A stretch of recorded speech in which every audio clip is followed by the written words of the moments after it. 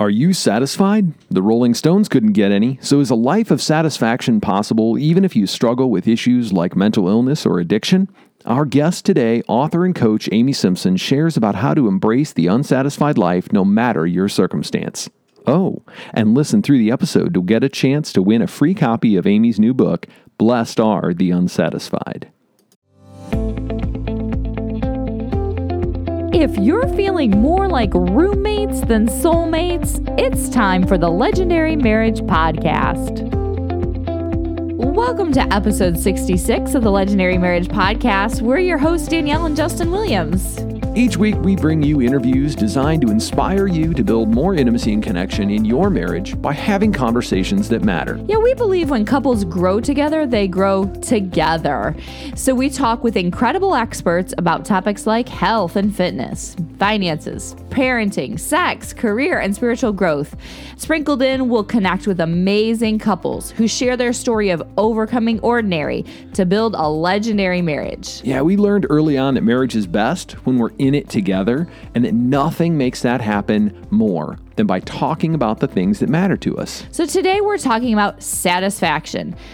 And I gotta say, it's been a little tough for me. Me too. I mean, I want to be content in any kind of situation, and that's just my character. That's just who I am. And you're always aiming for the next goal. I'm not sure contentment and satisfaction are the same thing. I think about financially, we've gone through some serious seasons of challenge and we're still not where we want to be. Mm-hmm. Or fertility journey. We spent 9 years trying to have kids, and there were many points in there where we could have just gone, okay, well, that's enough. We should be content or satisfied there. I think the important part that you pointed out there is the journey part of it. Yes. And looking back, of course, I wouldn't wish that journey on anybody, much less ourselves. But the blessings and the learnings that we got from the journey, I feel like are extremely satisfying. Yes. That's it. All right, episode done. No. We've got a great conversation lined up for you about just satisfaction and the journey that it is, and in the middle of it. Is it even possible? And can you live an unsatisfied life? So our guest today, Amy Simpson, is author, speaker, and life and leadership coach, and she's deeply committed to seeing purposeful people make the most out of their gifts and opportunities. She's the author of award-winning books such as Troubled Minds, Anxious, Choosing Faith in a World of Worry. And her newest book is hot off the presses. Woohoo! Blessed Are the Unsatisfied, which we'll talk about today. So let's get right to it. Amy, welcome to the show. Thanks. It's great to be here with you today. I appreciate the opportunity. Yeah. So I know that you're a sister just like me that loves to do her traveling. So tell me, any interesting adventures lately? Actually, yeah. My family is on like a 7-year plan to see the entire continental United States before our oldest is out of the house, and hopefully the whole U.S. before our youngest graduates from high school. So we just completed year 6 of our 7-year plan. Okay, so what was the best spot? What was the best stop? Yeah, so each member of our family would answer that question differently. For me, I would say, actually my favorite place was Yosemite National Park, but that feels a little bit predictable. So I'll also throw in another place I really loved, and that was Monterey, California. So shout out to Monterey, beautiful place, awesome weather. Wish I could have spent more time there. Oh my gosh. Amy, do you know that Justin and I used to be full-time RVers? I didn't. No. Yeah. Okay. So this is right up your alley. The trip that you're talking about, I'm like, yes, do it. Now, you said you have 2 teenage girls. Now, I have 2 little girls. So any advice, like what's the challenge you're facing with 2 teenagers that I can, look forward to here? Okay. Yeah. So I will say this. I actually love being a mom of teenagers. And it's really fun. It's a fun age for me. So it's not all bad, and not everybody, has a bad experience with parenting teenagers. It can be great. one of the things that I always did when my kids were more like probably the ages that yours are, when they were behaving in a certain way or maybe misbehaving or disobeying, and I was tempted to let it slide because it was easier because they're young, it's not a big deal, I would always tack on 10 years in my mind and ask myself the question, am I going to be okay with this at that age? And if the answer was no, then I would tell myself, oh, then I can't be okay with it now. I would challenge myself to engage with it now because I figure, hey, I'd rather address this at 5 than at 15. So wow. Actually, I'm really glad I did that. Skip a beat there when you said tack 10 on. My heart just went, oh my gosh, she's going to be 13. Yeah, man, I feel like our listeners really need to hear that. So you are an author, like we had mentioned. Tell us about your new book. You've got one coming out this month. Yeah, so it's called Blessed Are the Unsatisfied, Finding Spiritual Freedom in an Imperfect World. And basically, this book it's a bit confrontational in some ways because it kind of confronts not my readers, but a bit of something that's out there in our Christian culture that we hear all the time. It's a very common belief among Christians, and I really challenge it in the book. And that belief is the world won't satisfy us, but Jesus will. And as long as we're in relationship with Christ, as long as we know God, we have all that we need, and we can be completely satisfied. And we don't need anything else. And if you feel unsatisfied by your life when you have Christ in it, then there's something wrong with you, something that needs to be fixed in you. And so I'm challenging that whole set of beliefs in there because I actually don't believe that's true. I don't believe that our lives with Christ on this planet can be completely satisfying. And it's not because Christ is not enough. It's because we are not enough. It's because the life that we can live right now, here and now, it is full of barriers between us and God. We live in a world that's been cursed by sin and its effects. So it's important for us to recognize that and to recognize we won't achieve that full, complete, satisfying life in Christ here and now. And to acknowledge that just because we have Christ in our life doesn't mean we don't need anything else or anyone else. So I really want to kind of set people free from what that mindset tends to do to people and help people recognize actually a much more healthy, sustainable, and accurate way to live is to acknowledge that our lives are, to some degree, unsatisfying. And we are unsatisfied people. And that's the way God wants us for now. He wants us to be hungry and thirsty for him. So I'm encouraging people to recognize there are blessings that come along with embracing the unsatisfied life and pursuing that instead. The belief that you can be satisfied as long as you have Jesus, it just sounds like one of those cliches that just keeps shame on you. Yes. And it's like people think that that's in the Bible or saying, those quotes that kind of sound like they should be in the Bible, but they're really not. Yeah, like God helps those who help themselves or something like that. Yeah. I think this is doing more damage than it is doing good. But the truth is people do want to be satisfied in this life, whether it's attainable or not. For your readers that you have for your book, what are they looking for in this life as far as satisfaction? What would a satisfied life look like? Yeah, great question. So, I think we tend to look for satisfaction in a few ways. And you're right. I think everybody is looking to be satisfied in life, even if it's not achievable or if it's not realistic. It's very natural for us to do that. I think most people have a natural inclination to look in two places, either to their own appetites or to consumerism. We try to and when I talk about appetites, I'm talking about things like we try to satisfy our appetite for love or for power or our physical hunger, our physical thirst. Maybe it's an appetite for sex and other forms of pleasure, an appetite for sleep. There are these natural appetites that we all have that are healthy and just they come with the territory of being human.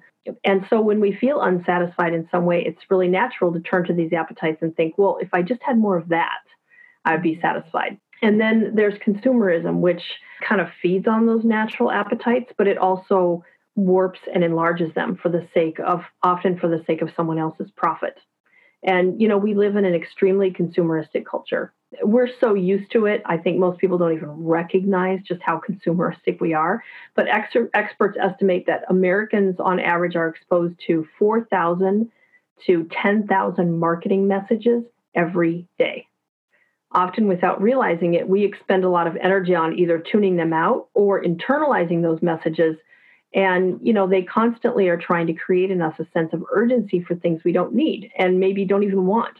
So when we want to feel more satisfied, it's no surprise that we often think like consumers and focus on something to acquire, so if I just had that. But for many Christians, I think there's another way we look to be satisfied. And, as I mentioned, most of us are seeking satisfaction, at least to some degree, I think, in our relationship with Christ. And we often approach him as if he's the answer to both our natural appetites and our consumeristic desires.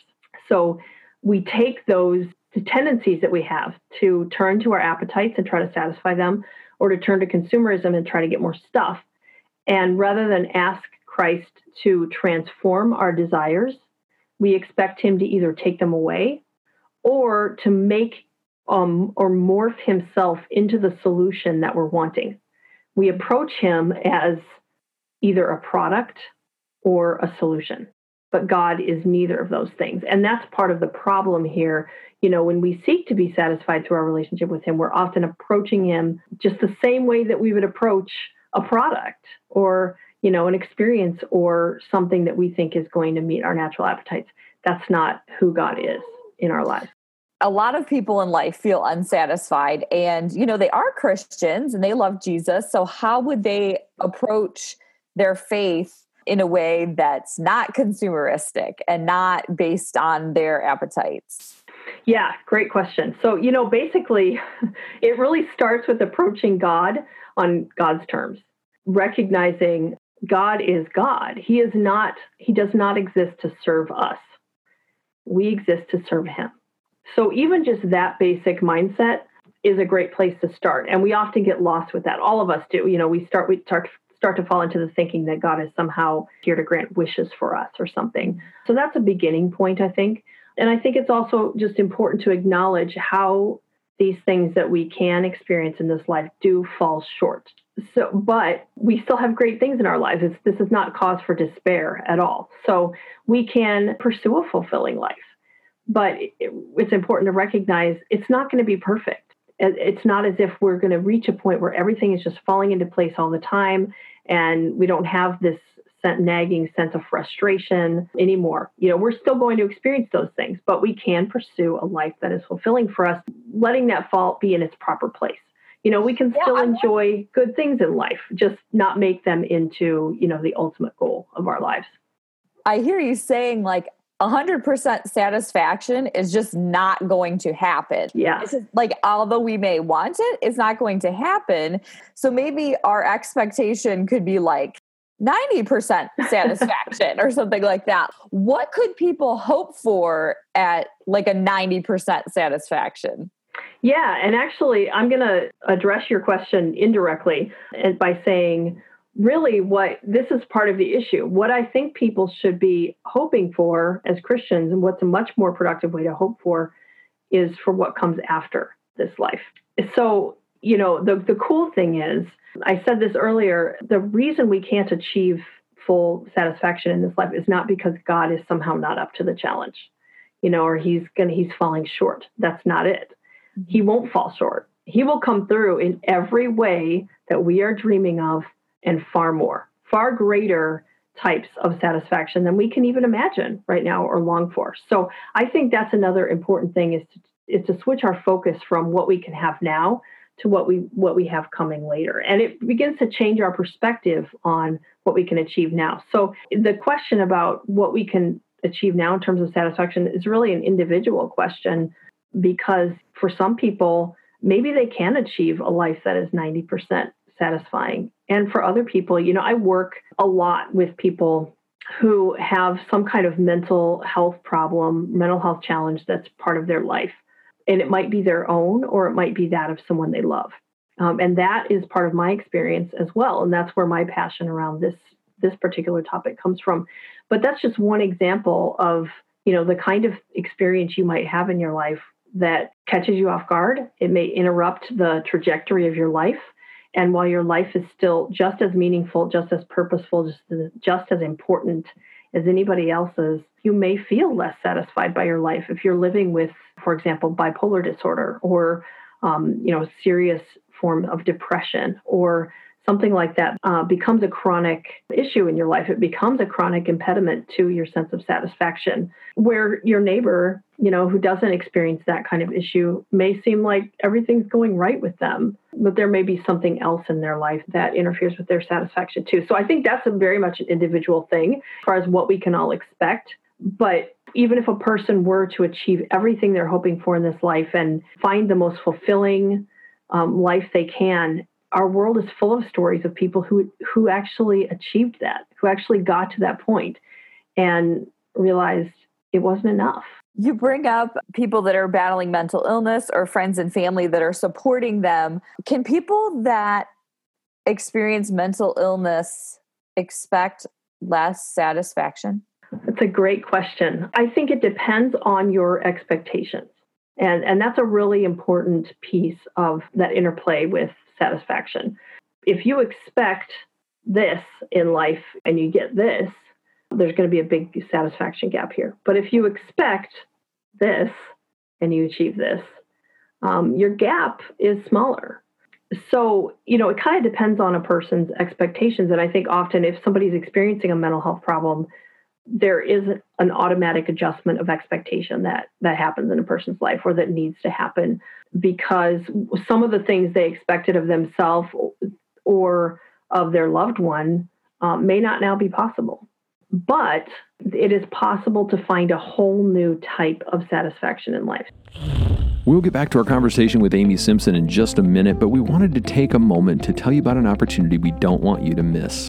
Community is so essential to our marriages. Not only community with other couples, but men with their men folk and women with their women folk. And couples really come together. Why? To support, encourage, and call one another forth. We just learn so much from each other. So join our community on Facebook, where we're always talking about the topics from the podcast and so much more. So join our tribe of couples who refuse to settle for an ordinary marriage. You can find us at legendarymarriage.com/community.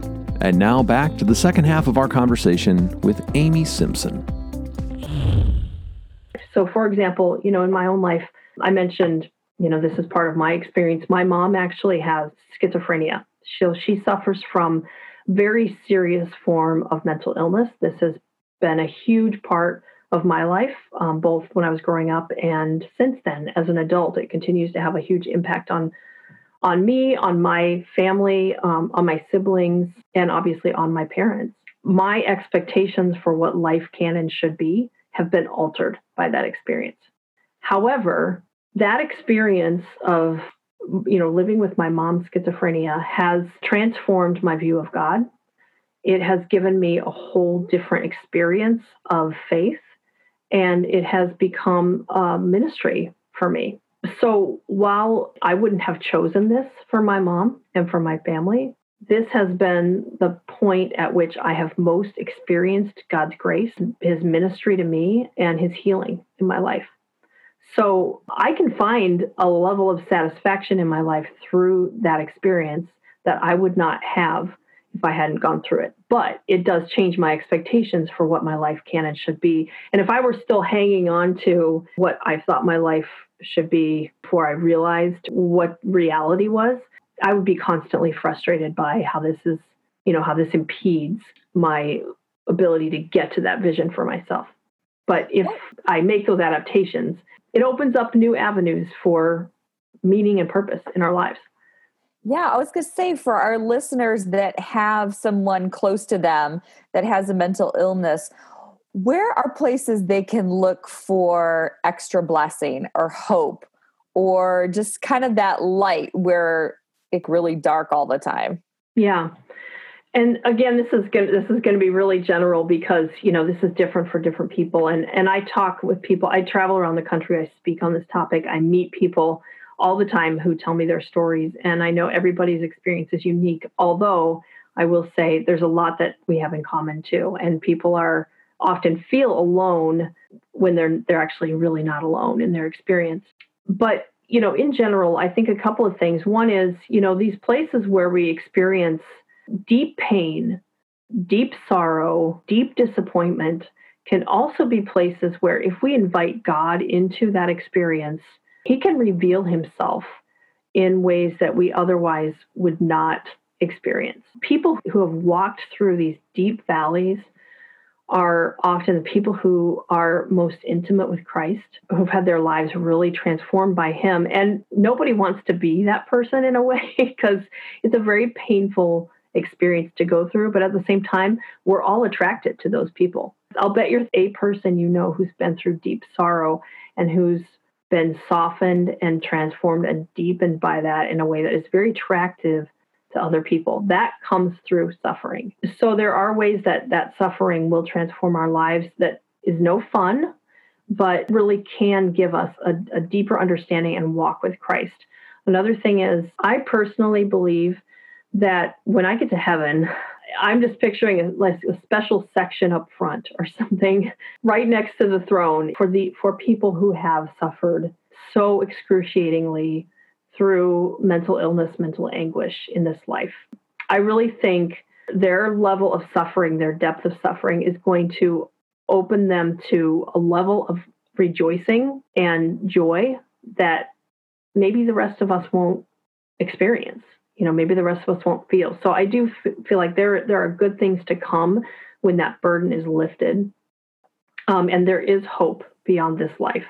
But there's hope for now, too. And one of those sources of hope is that God really is in the business of redemption. He loves to take our most painful moments and turn them into opportunities for ministry to other people, opportunities for us to grow and change. And sometimes we don't really know how God is using what we've been through, but sometimes we get to see it. We get to see he takes our story and makes us into a person who's a safe person for someone else to come to, for example.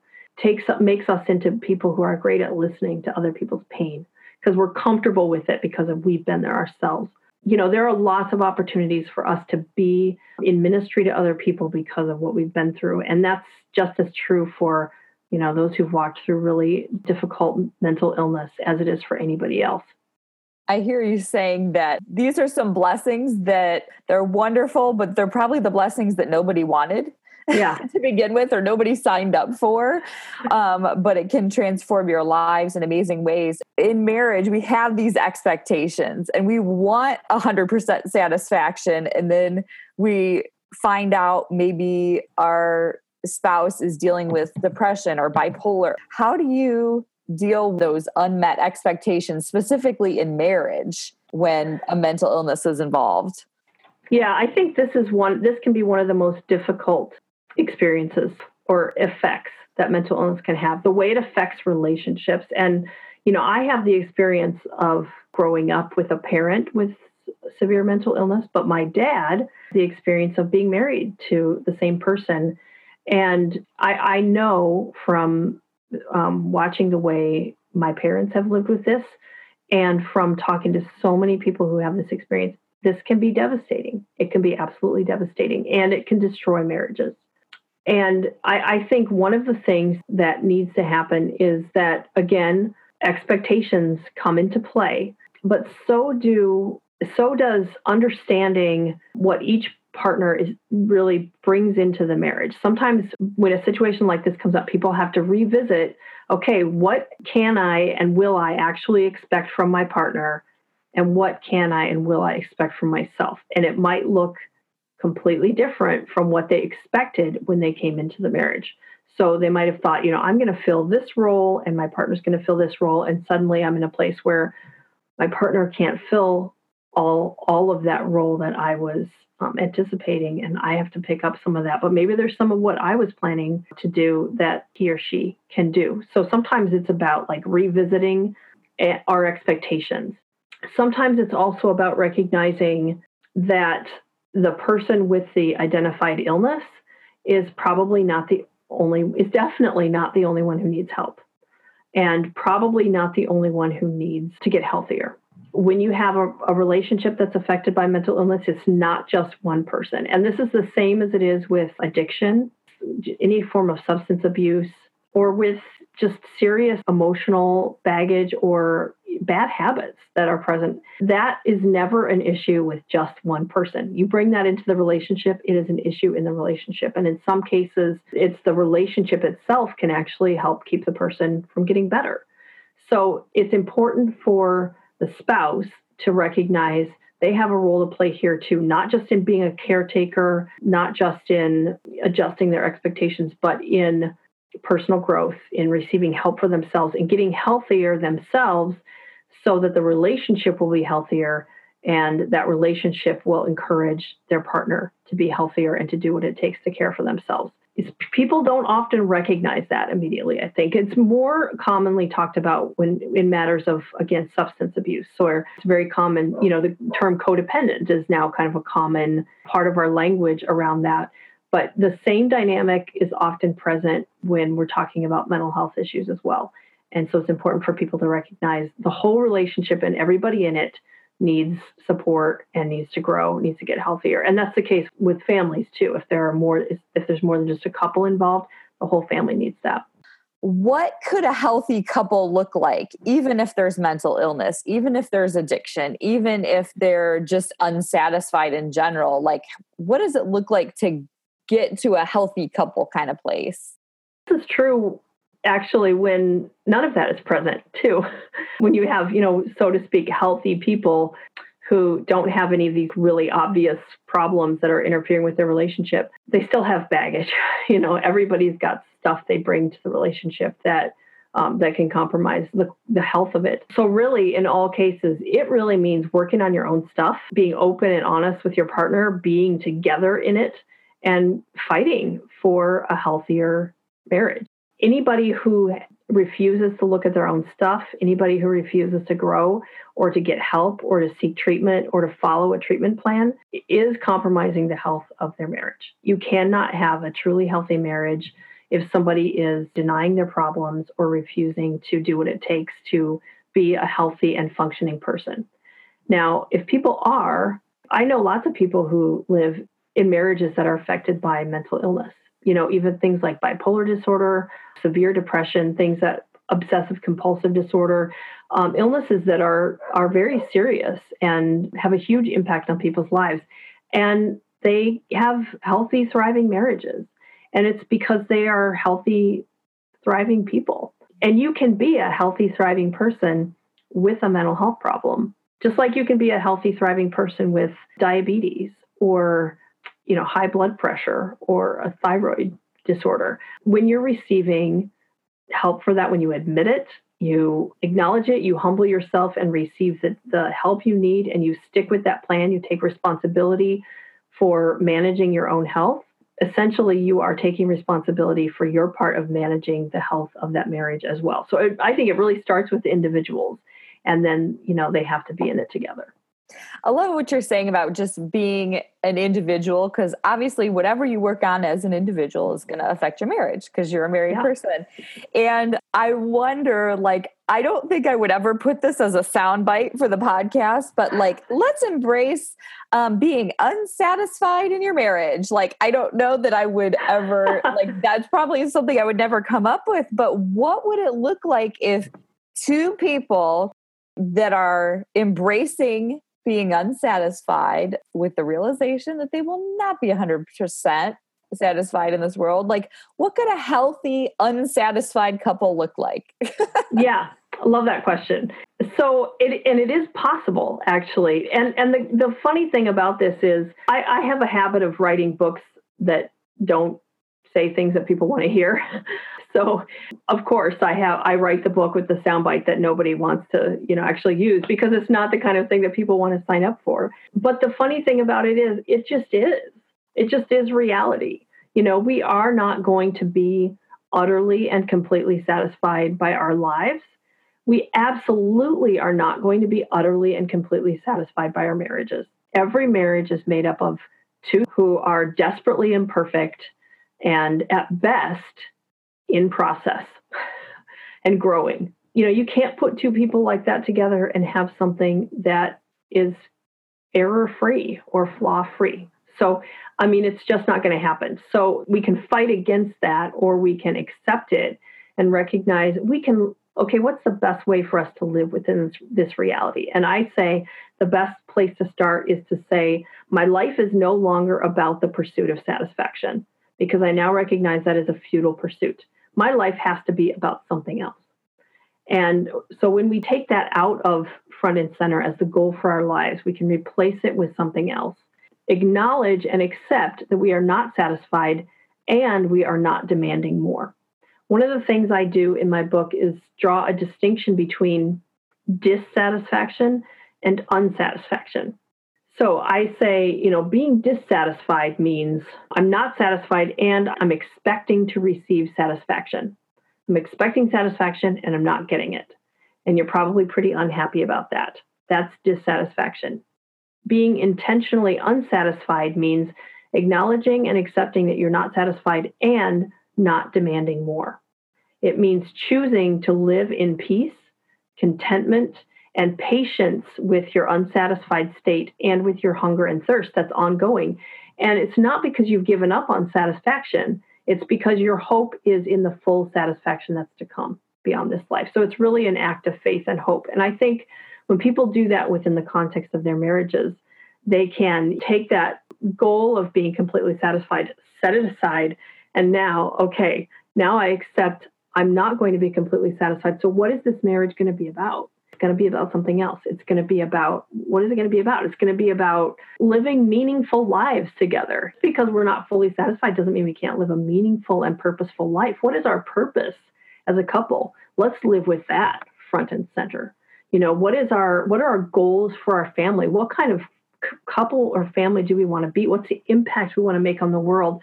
Let's do that, recognizing it won't be completely satisfying. It won't be everything that we ultimately need it to be. We're headed there. We're headed in that direction. That's to come. In the meantime, we live in a way that moves us toward that.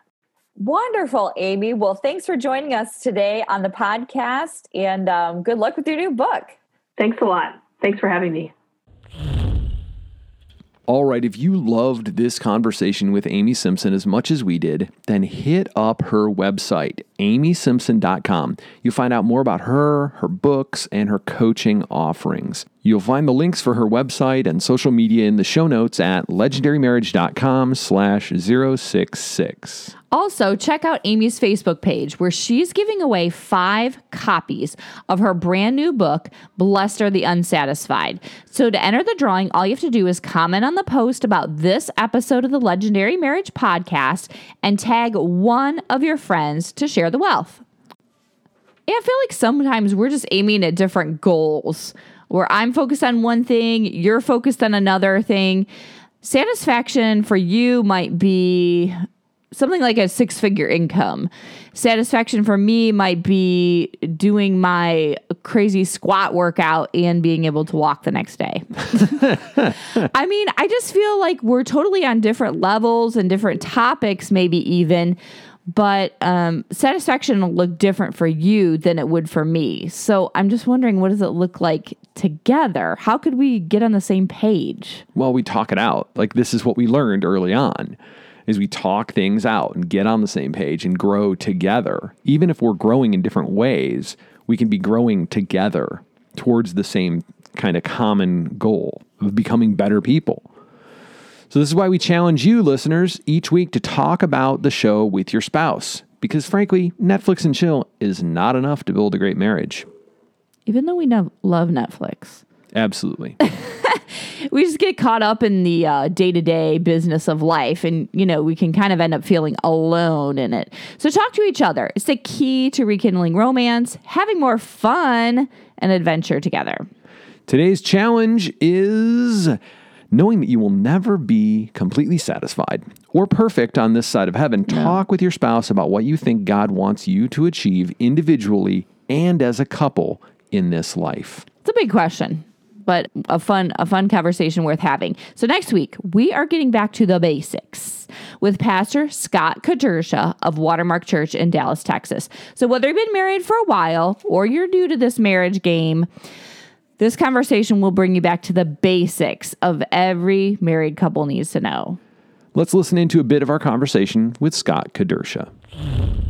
So most guys think marriage is going to be like one big sexual escapade, right? Like we're going to have sex in every room of the house, on the chandelier, on the back porch, in the car, and probably like 9 or 10 times a day. And then she's not opposed to sex, but for her, it's a little bit more, hey, we're going to have conversations all day long. We're going to sit on the couch. We're going to go for long walks every night. We're going to do everything together. We're going to do devotions together. This is a phenomenal conversation, and we touch on things like putting your spouse first, being humble, and learning new things together. We'll get into all that next week. You won't want to miss it. As always, we're talking about the hot topics from the podcast and so much more over in our free community on Facebook. So come join the conversation at legendarymarriage.com/community. You can find this episode and the show notes over at legendarymarriage.com/066. Finally, we want to help more couples have the conversations that matter. So if you love the show, then let us know. Jump over to iTunes, subscribe, rate, and review the show so we know how we're doing and other couples can find us. Have a great week. Hey, thanks for listening to this episode of the Legendary Marriage Podcast. We're thrilled to have you with us on the adventure. This is Danielle and Justin reminding you, don't settle for an ordinary marriage. Make yours legendary.